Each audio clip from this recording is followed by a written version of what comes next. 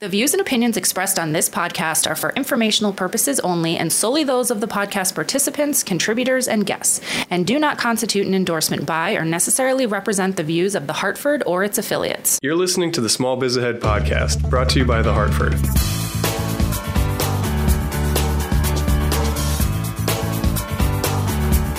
Hey everybody, welcome back to the Small Biz Ahead podcast. This is Gene Marks. My friend John Adakonis is not here today, so I'm going to go solo, and I've got a great session and a great segment planned with a great interview with Mindy Yanish, who is the owner of Offerings Gallery in Katonah, New York, which is Westchester County, Mindy, right about an hour from New York City? That's right. Well, it's great that you're on here. First of all, let's get some of the basic facts down. Offerings Gallery, it's offeringsgallery.com.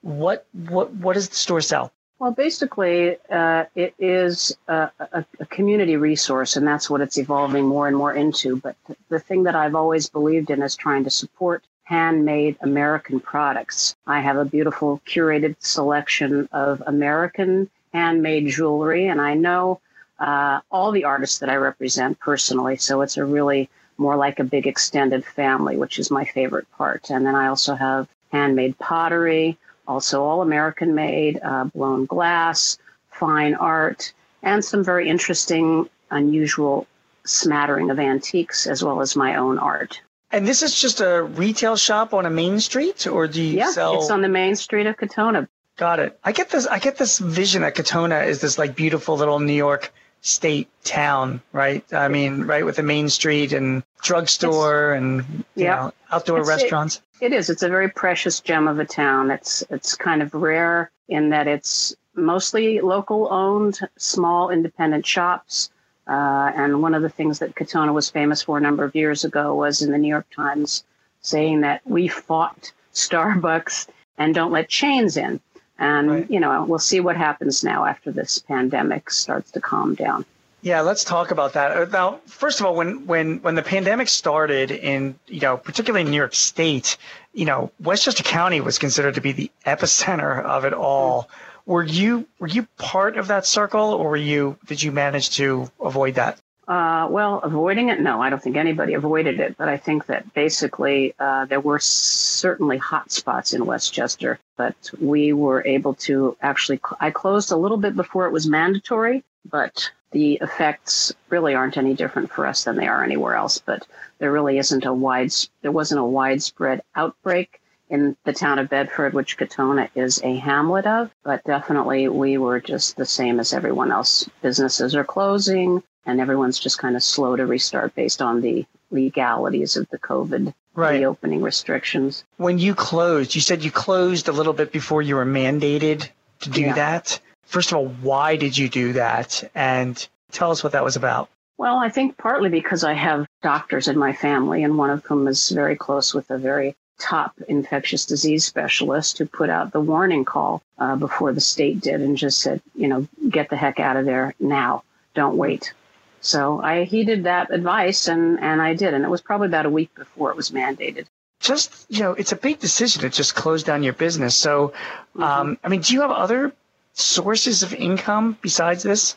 Well, mild sources of income. Like I said, I do sell some of my own art, and I also have a few other things like I have a rental property in Vermont, and I also do counseling, because I'm also an interfaith minister, so I do that. But mostly that's not for finance. That's really more of my offering to the world. And I've been letting people know who've been in real trouble emotionally and that I'm just available at no cost. How have you been paying your bills? We were lucky is that I've been very prudent about how I spent my money. I've always been one to not get into debt. And I'm very lucky that in actuality, odd as it may sound, I was kind of prepared for something to come. And I was sort of making preparations. I really can't explain it beyond the fact that I have a highly developed intuition. Intuition or not, I've been hearing this again and again. I interview business owners that are emerging. We all went through some pain, but it was those that had the same attitude as yours. They didn't have debt. They built up cash. They had some reserves in place. Have you always been this way? Yes, absolutely. It just What- gets it, but it's more so. It just gets easier the more I trust that. Yeah. It's like building a foundation of anything. There are some people that you meet that run companies. Yeah, they're more of a risk taker.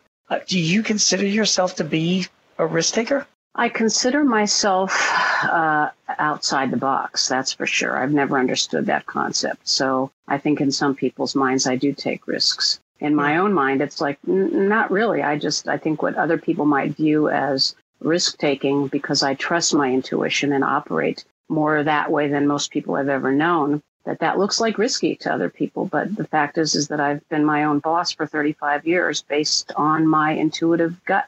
The business that you're running now, Offerings Gallery, has this been your main kind of business over the past 35 years? 30 years, yes. It's my second location, and yes, that's been my second home, that's for sure. The intuition that you talk about, though, sometimes I talk to people where it comes from mistakes that they've made, like they learned the hard way. Is that the case with you? No, it comes from my successes that I trust them. You and I are of the same mindset. I mean, I don't know if you feel the same way as me. I think you do. I like to make my money and put it in the bank and then stare at it. It gives me, and it gives me comfort. And then you meet people that are the opposite of us, that they leverage themselves to the eyeballs and they buy and they expand. Those are the people, Mindy, that really, those are the ones that become super rich, or they make a lot of money if they make the right bets. I don't think you and I are ever going to be super rich, but I'm not sure I have a problem with that. What are your thoughts on managing your money? I think that's a really excellent point, Gene. And I think for me, the root of that question for me is, what do I view success and wealth to mean? And I think in our culture, we have been conditioned to believe that success and wealth is money, is acquisition. And I don't see that at all. I don't feel that at all. I feel like my success is because I've been able to do something that I love, have a great connection to my community. I've done a lot of community projects, outreach, events, and there's just a beautiful feeling of wealth in that. And so I'm very grateful that I have not pursued, as my mother-in-law calls, the millions. Yeah, and it's funny, my wife and I were talking about that recently, how to me, wealth is being able to take my family out to dinner and just not having to think about it. That to me is wealth. And so and I think that kind of attitude serves a business owner well when there's an economic downturn. Was this downturn, how is this downturn, different from what happened in 2009, which I'm sure is very clear in your mind?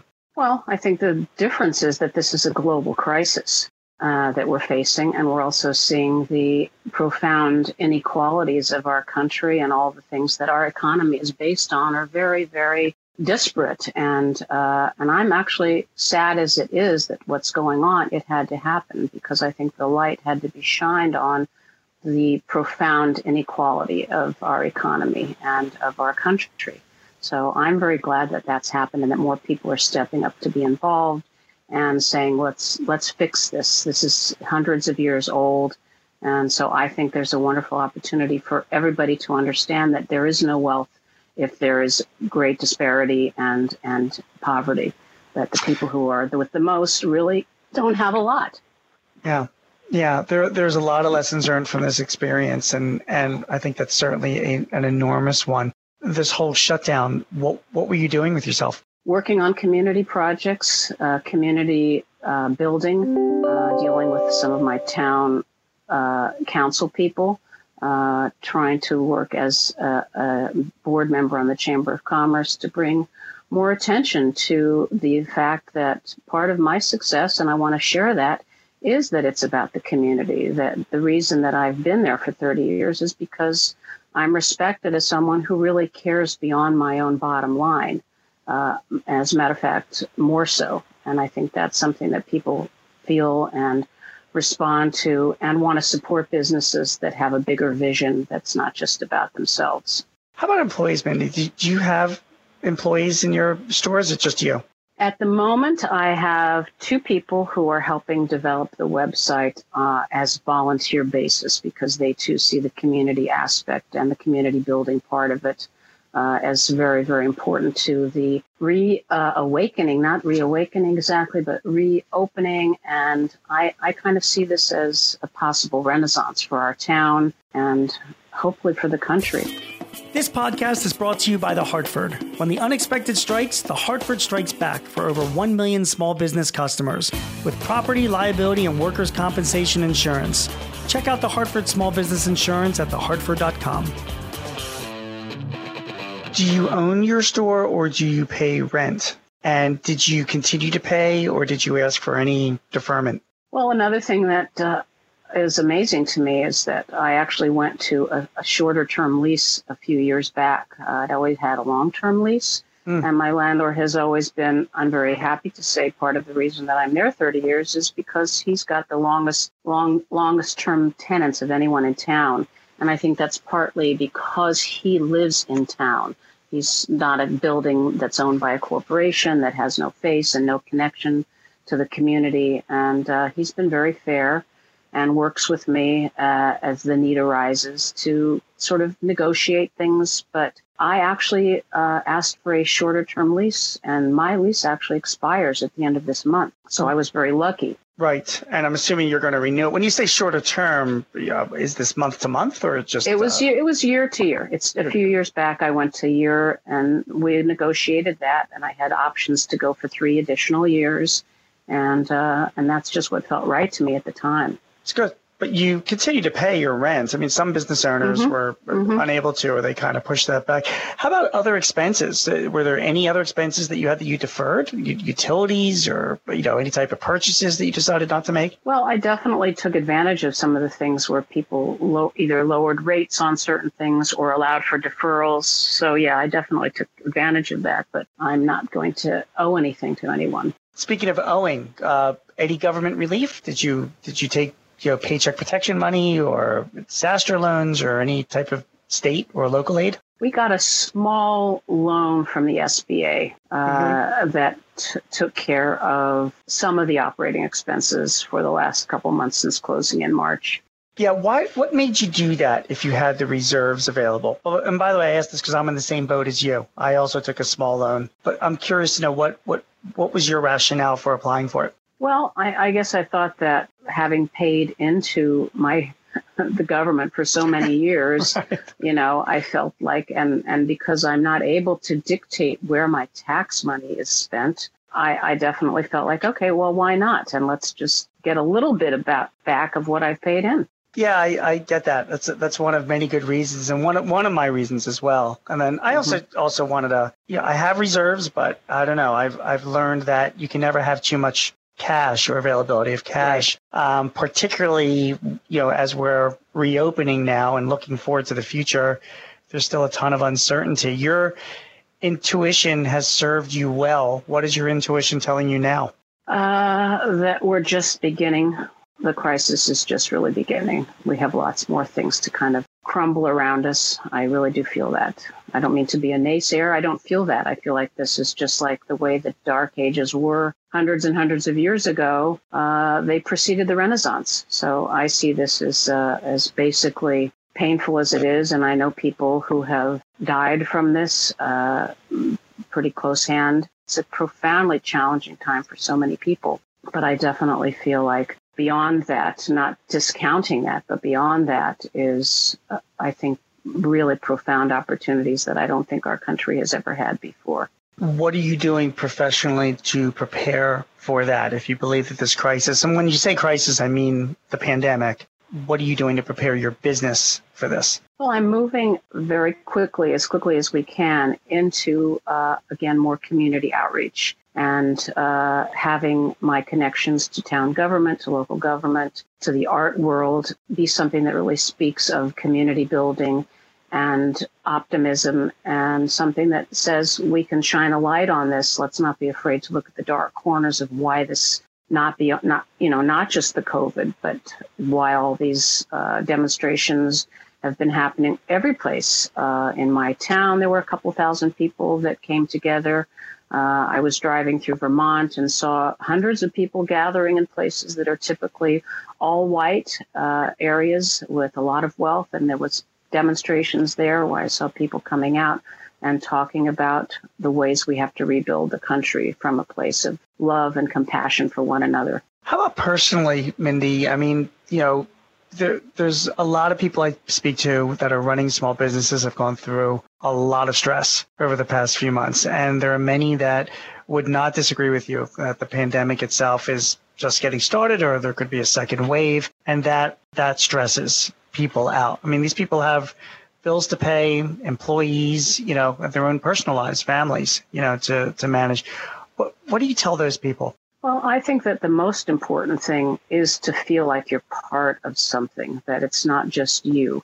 I think that's why I feel so strongly about the community building aspect of my life and that component of my business, and that I look to that, and I encourage people to talk about what they're going through, to share what their fears are and their stresses, partly because, I'll just use my mother as an example, who's living in assisted living, and they were shut down, not allowed to leave or anything. And I understood that the reason she was able to deal with it as a very social person that she is because she saw that she wasn't the only one going through it. And I think the more people understand that everybody's struggling, everybody has their own version of difficulty, and some is profoundly tragic. There's no doubt about that. But that everybody's basically had the rug pulled from underneath them. And as you used the word before, uncertainty, we are facing uncertainty in an unprecedented way. And I think that if we all can understand the community aspect and the connection and the collective part, it will help lessen the emotional burden. Mindy Yanish is the owner of Offerings Gallery. It's in Katona, New York. And her website is offeringsgallery.com, OFFERINGS gallery.com. Mindy, great insightful words and great advice, and I appreciate you spending the time with us today. Thanks, everyone, for joining us for another edition of the Small Biz Ahead podcast. For the latest on small business trends, please visit the Hartford Small Biz Ahead blog. We've got articles, how-tos, and videos to help you run your business more efficiently. Check us out at smallbizahead.com. Again, Mindy, thank you so much, and best of luck to you and your business. Thank you so much, Jim.